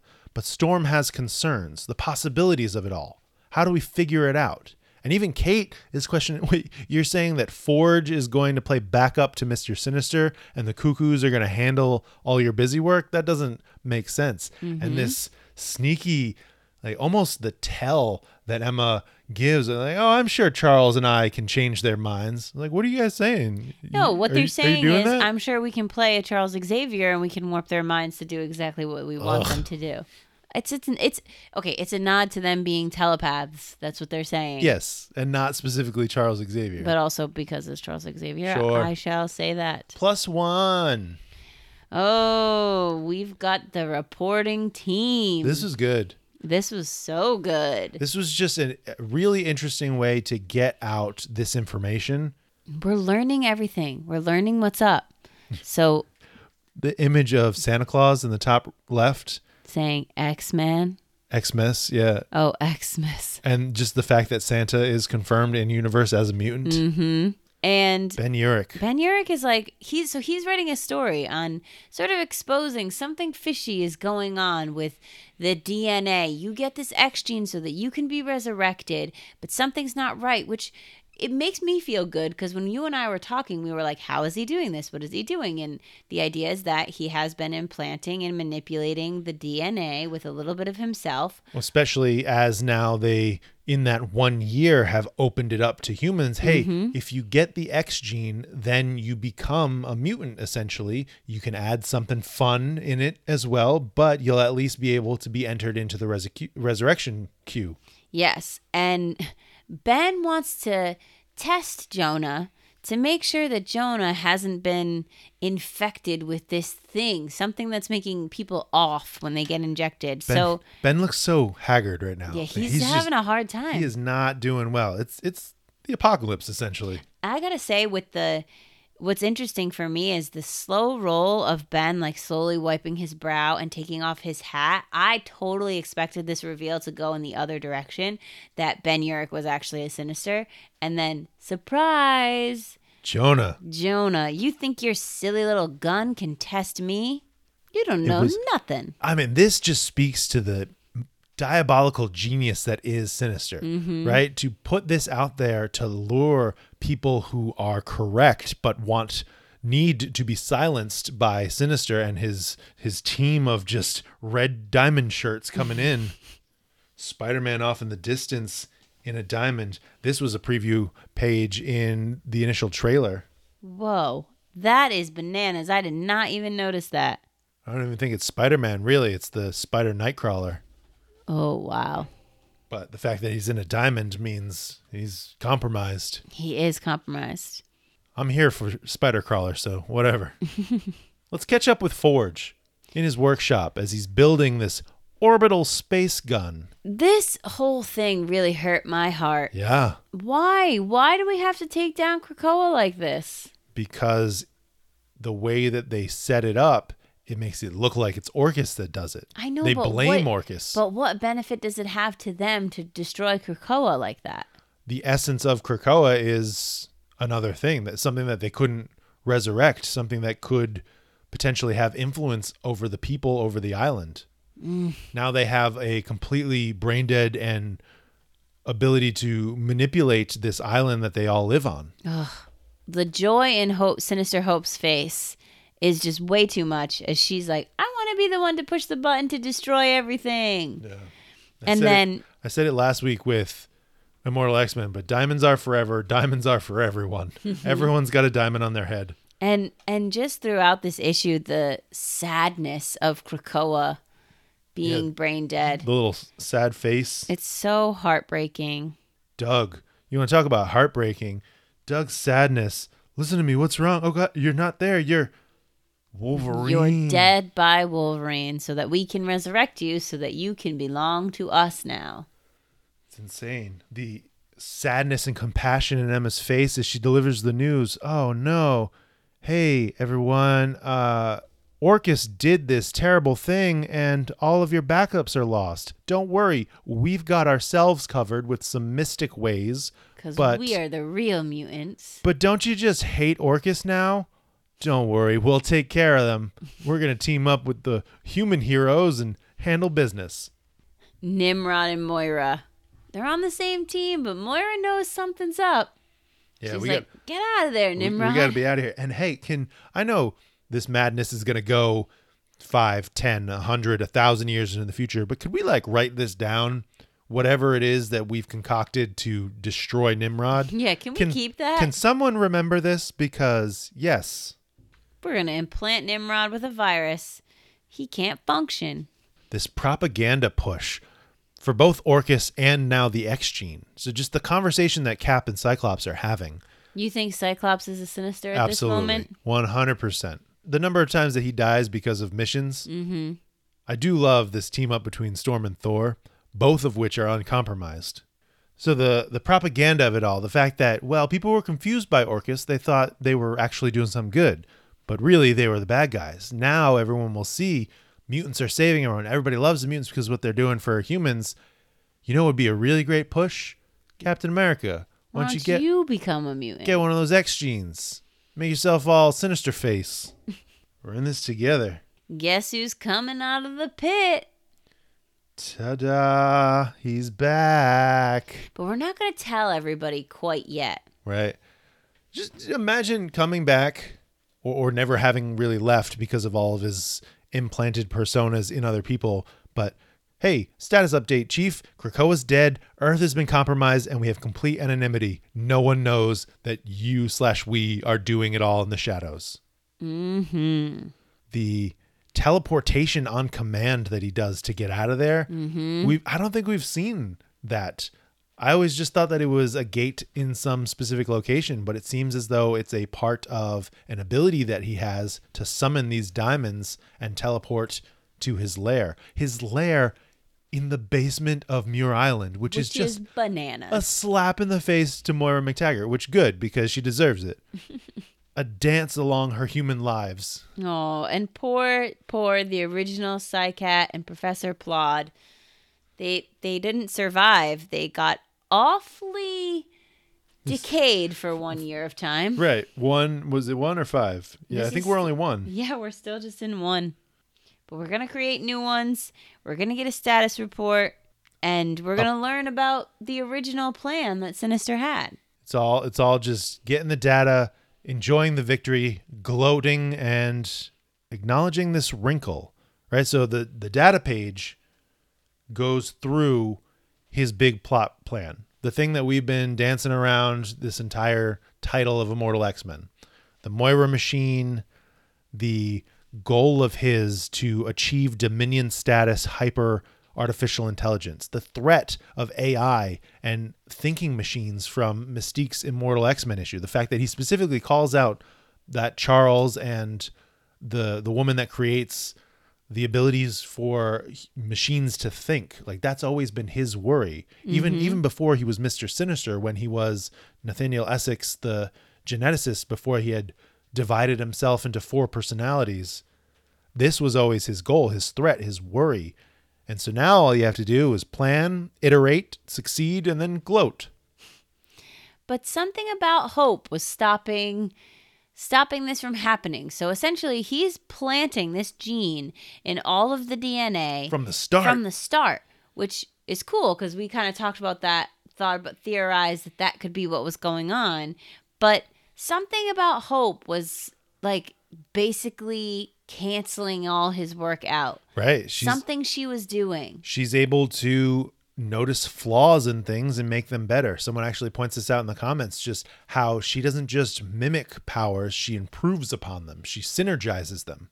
So in order for him to have a successful plan, he needed to kill Hope so that he could resurrect her in the right way. Right. But you can't just kill Hope. That's suspicious. You got to go out in a grand 10 tries way, which is great to just give context to Immortal X-Men number 9 and the plan that he was trying to do that whole time. No, I can't just kill Hope. I need a full sway of the council. And if I'm gonna choose some council members that I can puppet, I'm gonna say Xavier, Emma, Exodus, and Hope seem to be a pretty great group. It's all the telepaths plus Hope. Now for my 5-year mess around plan. Interesting, just the first check-in is 10 and then 100, but all the time that we're in now is setting that up. I just feel like that makes the scope of this event so great and so interesting, that we're playing with such a grand scale of time, but really spending this hefty issue setting up those threads to then play out. Yeah, that's what I really liked about this issue, is I felt like I got a lot of information in a way that wasn't overwhelming and didn't like make my brain feel like it was going to explode, but I feel really ready. And I think because each iteration of the future, each little time nugget is only 3 issues, the way that this story is written and the way it's being told, it's a nice washover of that time, but we're still getting detail, you know, like we're getting like a glorified summary kind of. Right. I almost wish there were one-shots in between, or like another one of these halfway through. Or... I think this is what's going to make this event successful, is that it's not overkill. It's just giving you the juicy goodness. Give me more. I already want more. I'm already worried that it's going to end too soon.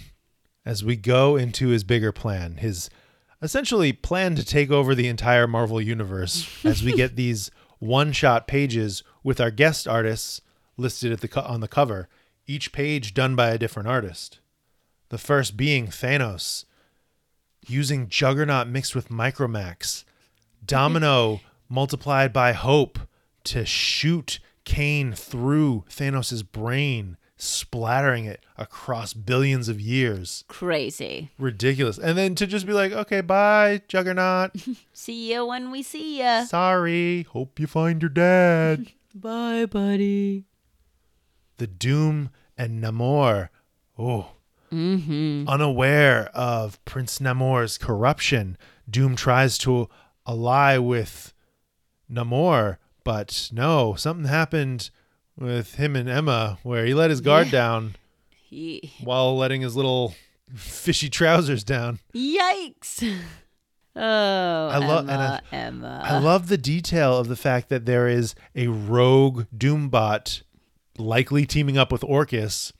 And the fact that Doom himself is just a shade of who he was, but intentionally spouts anti-mutant rhetoric because that's part of the plan. Right. It's all part of the plan. Still going to maintain appearances. This was the first artist that I recognized on site. Oh, really? Yeah, this is the Wolverine artist. This is Juan Jose Reap. Nice. On the... Krakoan Iraqi versus Eternal War. Oh, yes. How excited were you by this page? We got the whole Fisher family up in here. The whole Fisher family taking it all down. Again, the multiple times that propaganda and message and manipulation is throughout this entire That's Sinister's whole bag, baby. I just feel like that's a really interesting point to call out how frequently it's done as an influence of people's ability to discern the truth. Mm-hmm. Another one of those real world moments just slapping you in the face. Right. Uranus' lonely happiness as he kills the entire Eternal family. And then goes away to be locked in jail, sad and alone forever. Oh, well. Oh, well. How do you take down the smartest man in the universe? Well, you take down one of his best friends and then... allow him to take you down. Sorry, by turning guys. you into himself. Sorry. Basically, the Thing is going to become a regular guy again, and then he's going to turn all the Fantastic Four death by turning into the Thing. Yeah. Crazy. The Avengers already taken over. You can see it on Captain America's face. You can see the graying of Sinister. Mm-hmm. So they've already been implanted. It's one of the reasons why Thor has left them. But... are you thinking Thor is going to team up with Storm and the Brotherhood? I think so. The fact that we see Thor on a cover of, I think it's Nightcrawlers. Mm-hmm. It's got to be. He's left off the table for that exact reason. Somebody's got to take this whole craziness down. Yeah. So they take the Avengers down publicly because the X-Men need to be the heroes, even though he's already controlling the Avengers. You could just do it with everybody. But that's what he has to say. He has to say, okay, team, we got to stage this fight like we're fighting each other, but we're not because we're all on the same team. But we got to make it look like the X-Men win because that's the plan. Storm's got questions. We get to +5 years. So this is +5 from Sinister going into the pit at the end of Immortal X-Men 10. Mm-hmm. This time around, I'm really clear on following the years. It's Great. like a whole new person. It's not House of X Powers of 10, Alicia. Well, it is very, like, it's vast, but it's very deliberate on where it jumps and how it jumps. That's what I love about it. Yeah. And I feel like that those broad strokes really help. And then the fact that we're then going to pause at 10, it's so crazy that we get all these checkpoints. That's one of the reasons why I'm like, oh man, if there was the amount of time from year 10 and year 100, that's insane. You're going to lose 90 years and not just any kind of like, okay, and this has happened. I guess we don't need it and we'll just learn it from the 3 issues. But I just feel like that's a lot of story potential. Yeah, but that's what makes it a palatable event versus something that feels like it drags on. With a bunch of crossovers and tie-ins, yeah. Yeah. We are all in darkness. I am upset. Also, who is this? This is not my friend Kurt. It's not Kurt. He's just smiling. He's like, I don't have horns anymore. I like it.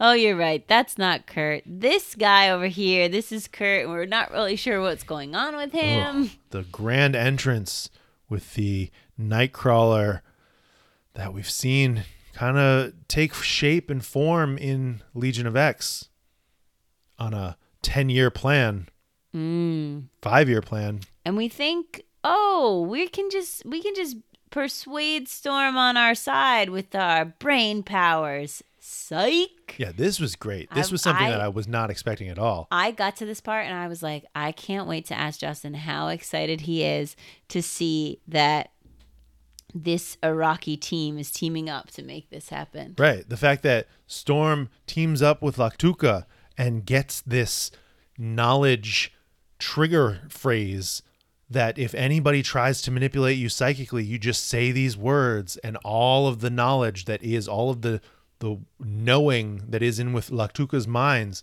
will flood them and essentially overwhelm them so she can use her powers and escape. She's like, bye, you crazies. I'm out of here and I'm coming back for you, baby. I'm coming back for you.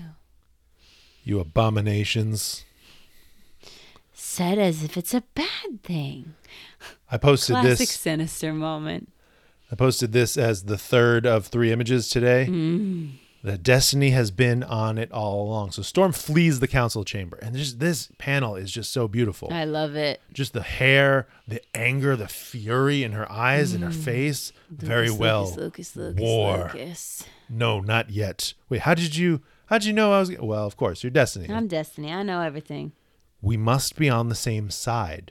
You can't fight Destiny. She sees what's happening. So just embrace what she's telling you. Mm-hmm. So I wonder, so that means that it never had to be Sinister. It was just the forces needed to align with her, whoever it was. The fact that Sinister is on his own side. No, we have to be on the same side now. That's the update to it. Yes. Look at sad Krakoa in the background. As Sinister says, now let's get to work. Yeah, he gets voted on the council because there's an empty seat. This council that we saw in the couple pages before. What's happening here with Emma? I think she was Why killed. Is she floating? I think she was killed by Storm. Oh, which I see. It's curious as to why no one else was, but Colossus can Looks be like metal. magic might have been taken out. It's really, it's tough to see all my faves as evil villains, but yeah, magic on the council, Namor on the council, both Sinister versions. Kate's a Sinister. Then we get another series of one-page story updates. And Sebastian Shaw takes control over his own hell, becomes the emissary to the various hells of the 616 universe. Every time he is killed. This is just, each of these pages is like its own story. Yep. Each of these things could be, I don't want to say an issue, but like a couple more pages of a vignette to see it play out a little bit. Think about House and Powers. Think about how we felt that way about that and why that book is so awesome. Like why those stories are so awesome. I think that part of the thing that makes them so great is that you as a reader, as a fan, can just like envision and fantasize and headcanon your own little story in there. But I know that we're not going to get more of these things, or at least I don't think that we are. Mm-hmm. And that's why I'm like, oh, but at least House and Powers played around these big ideas and flesh them out. This magic kicking over Asgard. It's rough magic. It's rough. But it is a beautiful image. Yeah. A little Wanda insurance on the next page. Oh my God. No more Wanda. Just in case. Just in case. Just to make sure. Josh Cassara's page. Mm-hmm. As the Chimera School. Some true chimeras. Actual blends of two mutants together. So I know that that's a Beast and a Colossus, and I don't know who the rest of them are. That looks like Rockslide and potentially Chamber. I'm guessing that is Kitty Pryde and maybe Arrow or someone with wings. I'm not sure. Kitty Pryde because her leg is missing. It seems like she's phasing through the wall. And that's a Wolverine and Cyclops. Either Cyclops, yeah, I guess that makes sense because of he's got his beams, eyes are covered and he's got beams coming out of his claws, which is kind of crazy. Yeah. And to be using the school, yeah, the Xavier School as his new lab, as this chimera factory to create these new students. Which is your favorite of the four? Oh. I don't know. Visually, I like the Wrong Slide one the best. Mm-hmm. What about you? I think it's the Beast Colossus. It's pretty dope. It's pretty dope. As we get an update on the war on Storm's Brotherhood. They get close enough to implant a bomb into the inside of Morocco and explode. We've seen some preview art from Storm and the Brotherhood a couple weeks ago where it looks like the planet is blown up and has an asteroid belt around it. Oh, man. This is that. Look at that team. Look at that team with no diamonds on their head. Yeah. This is Stefano Casali bringing us the team that he knows and regularly draws. Looking good, that team. +10. Our final set of pages as we live in 10 years in the future. The X-Gene protests, looking at the most wanted person in the world, in the universe, Aurora Monroe. Dun, dun, dun. Because nobody stands up to Sinister. Not even Foggy Nelson. Oh, Foggy. Poor Foggy. Yeah, He just wants to say, hey, this ain't right, y'all. he should maybe be worried about this. That's okay, because Spidey Crawler's coming for you. The Night Legion. Oh, man. I love it, but I don't. As we find an unruly council in our last few pages. Time to come out and flex our control. It's the time to stop hiding the diamond and just let it go. Let it fly. Mm-hmm. But the concern that space is coming for us.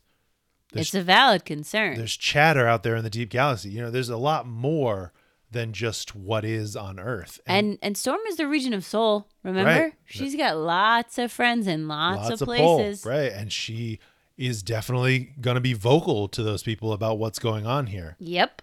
There is a plant from the inside and just emanating outwards. Someone's got to take this crazy crew down. This idea that they all vote against what Sinister wants, and he's upset. You're surprised. It seems you've been meddling with my work. So the telepaths are fighting the Sinister persona. They're doing a little bit more resistance. They're seeing their own way.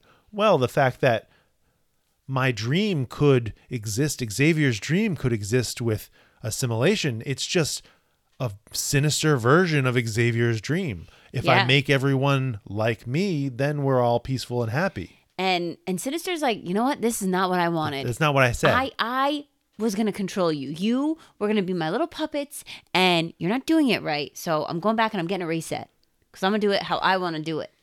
But wait a second.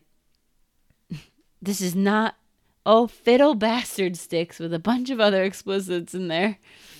Someone's deactivated his teleporter. Oh my goodness, and he can't teleport. Now he's gonna travel on this little disc through the rain. He's got to physically go there, and then this little disc, this port into the base, because he's got some safeguards. He can't directly teleport in, so he's got to find ways to get there. He's got bigger problems than that, though. When he gets there, I don't know if you saw the thing from Marvel. They Marvel spoiled a little bit little today. Spoilers, but you can't get too mad at him because it was really cool looking. Where they spliced together the last page image from Immortal X-Men #1 with this last page image here, and how it's Moira is there and then she's not there. Oh, interesting. Someone has stolen my lab. Someone has stolen my Moiras. I'm trapped. You think that someone is Destiny?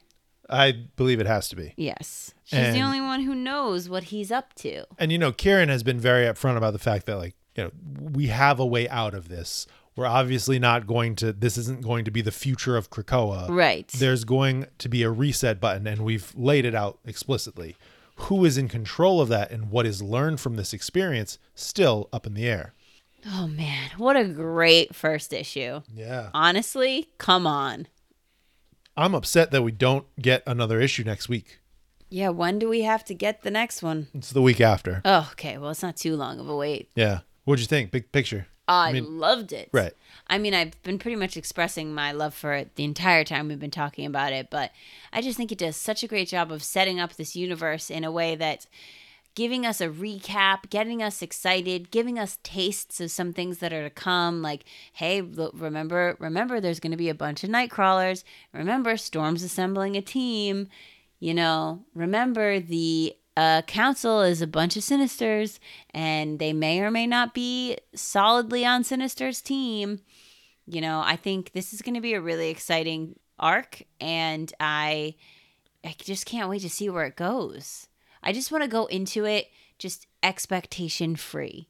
I just want to let it be what it be. Yeah. Yeah. I literally just said, whoa. Just because, wow, there was so much. It was such a huge story. Like, this felt like Kieran doing House of X and Powers of 10, but just in one issue. Or at least the first two, like issue 1 of House of X, issue 1 of Powers of 10 in one issue. And then teaming up with 2 other writers to play out in that world. Yeah, it's really exciting. It's It's thrilling. Would agree. Would definitely agree. And a bunch of other people agreed in our questions. So let's get into it. BMCG2, how are the other books going on during Sins of Sinister? Is this a dream? So it's not a dream. It's not a dream. It is, and there's been a lot of questions about this online. It's just like, is this an alternate reality? Is this another dimension? And Kieran said in an interview on Marvel with Jordan White, this, and they've been saying this from the start, this is not an alternate timeline. This is just what could happen if this line was followed. So this is essentially, at the end of the day, it will be a Life of a Moira clone. Right. And I think the way the other books are happening is They're the still titles are pre-Sins of Sinister. Right. They're still in year 0. Right. They're still living it out in year 0 before all the craziness happens, except for the titles that are directly tied into this. Which are jumping so far ahead, right? The fact that we get year 0 content here, but not a whole lot has changed. Right. Just the seeds of what's to come. And it'd be great if we get a little referential bit here and there. I was talking to Bill on Twitter, and he was saying about how like the other titles can just exist in this. Mm-hmm. And we went back and forth about thinking, okay, but what about War College? Because that'll start while this is going on. Bishop, always associated with time travel. Right. How might that intersect, especially with Tempo on his team, with what's going on in the grander scheme? Interesting. Michael Fox said that Sinister realized he's now stuck with an entire nation of backstabbing intellectual and corrupt mutants with his own superiority complex and lack of morals, but they're all still themselves. That's right. You just gave them all your big head, Sinister. Right. And they all think that they're strong enough to take you down and be the Sinister in charge. Mm-hmm, because that's the classic Sinister way. Yeah. This revelation and the fact that we haven't even touched the other Sinister suits makes this event so much more intriguing. Also, I had no words for the series of pages depicting the mutants taking down / defeating almost every aspect of the Marvel Universe. Yeah, it's pretty dope. To think about how do the other suits play into this? Right. Because they have to, right? That's what this was That's building what they were setting up right? them for, right? Yeah. It's honestly why I feel so dead set on Mother Righteous being the Heart Sinister. Well, we'll find out soon enough, hopefully. Yeah, we only got one issue of Legion of X before it turns into Nightcrawlers. Oh, Nelly. Blonde China said, I guess Hope's not so replaceable, huh? We were all rooting for you, Sync. Tyra Banks Storm ate that. Yes, let's go. So she's leading the rebels, but who do we think Destiny is referring to? Other Sinisters? As in, like, we have to be on the same side? Like, who else? I think it's just everybody in that resistance. It would be pretty dope if the other Sinisters took him down, though. So I did get a little insight from that interview in that they see what Nathaniel Essex, Mr. Sinister, is doing, and they're like, whoa, how is this guy gonna do everything? Like, do they team up? Oof. Do they find each other? Are they aware of each other?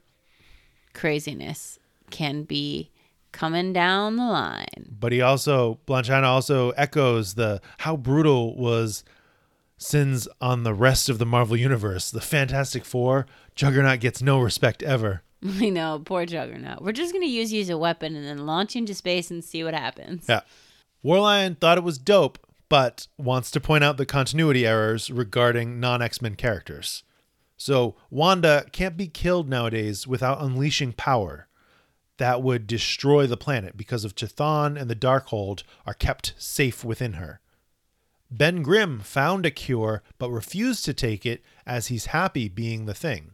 And I think that might have some other thing, like to have the ability to shift between, but also the propaganda of be a part of this other thing. Plus, Sinister isn't smart enough to figure out what the two smartest people in the world took a long time to do. I don't think he is, but he's got Forge on his team. Right. He's got the mutant genome on his side. The fact that he just spliced in some Mystique, that's an easy, Val and Reed never went that route. Right. They weren't meddling with mutant DNA. Right. To just create a new Ben Grimm with a different power set. I think that's what answers it. Emma killed Namor. Namor doesn't put his guard down except around people that he loves. Do we think that Kieran wants to make them a thing like he did in Uncanny X-Men? I don't think so. I don't think that we're going to be... it was just like a nod of like... Sure. Their past relationship. So there's two times. I don't think we're going to see it in this because this is going to progress too far beyond that now. And plus it basically be just Sinister making out with himself, which I don't put past him. True. But it could also be referencing when Immortal comes back, when we reset back to our current continuity. Is that something that will continue to play out and explore? The fact that Kieran puts Namor onto the council and has the thing that has been bubbling in the background in a couple of Hickman issues of, hey, do you want to be a part of this? We have a Rocco now. We have an entire empire. Everyone wants to be a mutant. Don't you want to be a part of controlling that? It does set up him joining them potentially. Yeah, but I just don't think that nod to his relationship with Emma is meant to be a serious relationship between the two of them. I just took it as like hey, this is a fun thing for the fans to know, like, these two had a thing once. They've had a thing several times, and I think that's where the question lies, is it coming back? Gonzalo is saying, suddenly, everyone who has not died during the Krakoan era is absolutely relevant. Have a list? Question mark? Listen, we thought about it. It hasn't been formed yet. Yeah, and at this point, especially with this confirmation that it's just who's resurrected from here on out, right? It's not everyone that's died because of what Hope was doing to correct the Sinister virus. Right, so it's everyone who died since Sinister got put in the pit, essentially. Yeah. Since Hope was resurrected and now has this corruption. He also called out the no more Wanda just in case, made me spit my coffee laughing. No, it was great. It was absolutely fantastic. It was funny. LV Duart wonders, will Sinister end up being the hero of Sins of Sinister? That would be very sinister, by the way. It would be funny. I mean, we're only in issue 1 and he's already kind of put in a corner. Right. He has to now make this work. Right. And it's going to go beyond what he wanted. Like, this was only the first brushstroke of what he wanted. He didn't want to keep on living in it. This was just data point 1 of 10. Yeah, I mean, it's interesting because you think about, okay, could he shift gears? But also, someone stole his Moira, and the thought that we have is that the Moira will be the reset point. So whoever has the Moira, holds the key to the Sins of Sinister, right. I think. And I wonder, to have stolen his entire lab, they might also be able to download and implant the information. I'm not sure how that will work the way that he was doing it, right? So you have this knowledge, you have the fact that, okay, Sinister is going to try and do things from the pit or from his implanted council, because at the beginning of this issue, when he sets the Moira save point, he's already infected the 4 council members. So resetting the Moira will not undo that point. That's true. So you would have to, I guess, kill Moira 6 versus Moira 7. Now we're just getting in the weeds. Yeah, you're making my brain hurt. Yeah, good. That's what it's for. Mike loves Mariah Carey. Sins of Sinister might be my newest favorite issue ever. Storm avoiding psychic meddling. No more Wanda. Juggernaut bullet through Thanos. I love when X-Men combine their powers for a fancy move. I haven't said holy cow out loud so many times ever reading one comic book. I'm so impressed. I can't wait to read Storm and the Brotherhood in 2 weeks. Yeah, Storm and the Brotherhood I think is going to be the big one. I mean, it's the X-Men red of right, this. Exactly. Literally. Yeah. And I'm really excited for Immoral X-Men and even just Nightcrawlers because, all right, I'm excited for the whole thing. Right. As am I. Right. I just think Storm is the key. Like, this is what we've been waiting for. She's the hero. We've been, building up, Storm having her moment, and this is it, I think. Vaderino says, this was the one. Storm and Sinister steal the spotlight, and you love to watch them both. Krakoa being lobotomized and Doug murdered hurt a lot. Excited to see how Storm and the murder mommies take him down, which honestly, Vaderino, I laughed out loud and Storm it's hitting the murder mommies. It's hitting Alicia. Like, I always call her the murder ladies, but I think that has to shift now to murder mommies because, they raised Rogue, They are moms. Nightcrawler. Well, they didn't really raise Nightcrawler. Mystique threw him into a waterfall. Mm-hmm. Sounds like a murder mommy to me. Sure. Vaderino has a theory. Ooh, I love a theory. Hope has shown that she isn't just a power mimic. She's also intuitive. She intrinsically understands how they work and can work better. She's also been shown to manipulate those she's bonded with, like with the 5 lights, without being aware of doing so. I think that's why it didn't work before. She unconsciously removed the Sinister infection every time. Sync didn't know to do that. This is an extra point of her power that it was happening. She had no idea that she was doing it. It's just something, an imperfection was there. How do we make it better? How do we make the best possible end use of this power set? And his last question, it was Mystique and Destiny that stole Sinister's lab, right? It's got to be. Totally. It has to be. I feel like it has to be. And Storm, because between the point where that was at year 5, right? And then to year 10. Yeah. I mean, it's got to be someone on that team. Because that's all that's left now. They're the only people that we can count on. Yep. Gilbert Rojo, 1022. OMG, what the hell with Sins of Sinister? This was awesome. Agreed. It was so insane. It was so good. Spiders rules. I'm sad on Cypher's death. I wonder how Bay would react. Ooh. Right. She'd be mad. And she's an unknown force. She is of the Iraqi. She would not be in the resurrection protocol. I don't think I've seen her in any promotion. I'm surprised that she's not with the Brotherhood of Mutants. Maybe she will be. Right. Eric Huffman, all the single page summaries in Sins of Sinister sure made them seem so ruthless, but damn, so strong. Poor Jugs. I love that the world Sinister made was getting out of his control, and whoops, his failsafe is gone. Who could have taken the lab? Someone on his side? Destiny and Mystique? What about Apocalypse? Ooh, interesting if it was Apocalypse. But I kind of feel like this like fumbling and like having a mistake that is a catastrophic mistake with the little whoopsie kind of vibe that's the Sinister way. Yeah.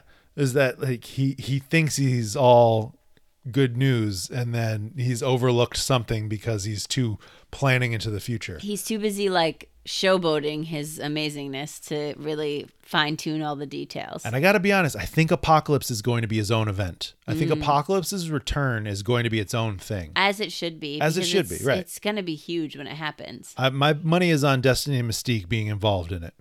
That's all our questions. That's all our comics. Week. That's all we got. Hit me with what's coming next week. We've got a big week. Scarlet Witch #2. And Storm features in it. I saw a preview page the other day. Dark Web finale #1. Legion of X #10. X-Force #37 with the mask coming off. It's time. Venom #16. Wrapping up the complete Dark Web storyline. And that's all we got. Ooh, baby. It's not too much, but it's a good sampling of a bunch of stuff. Yes. Comic salad. I feel like that's why we're not getting any Sins of Sinister. It's to let Dark Web breathe and wrap up, and then all right, now for the next we're going in couple months, we're going in big with Sins of Sinister. Well, that was fun. Yeah, it was always good. So until next time, old friend, Mr. Sinister.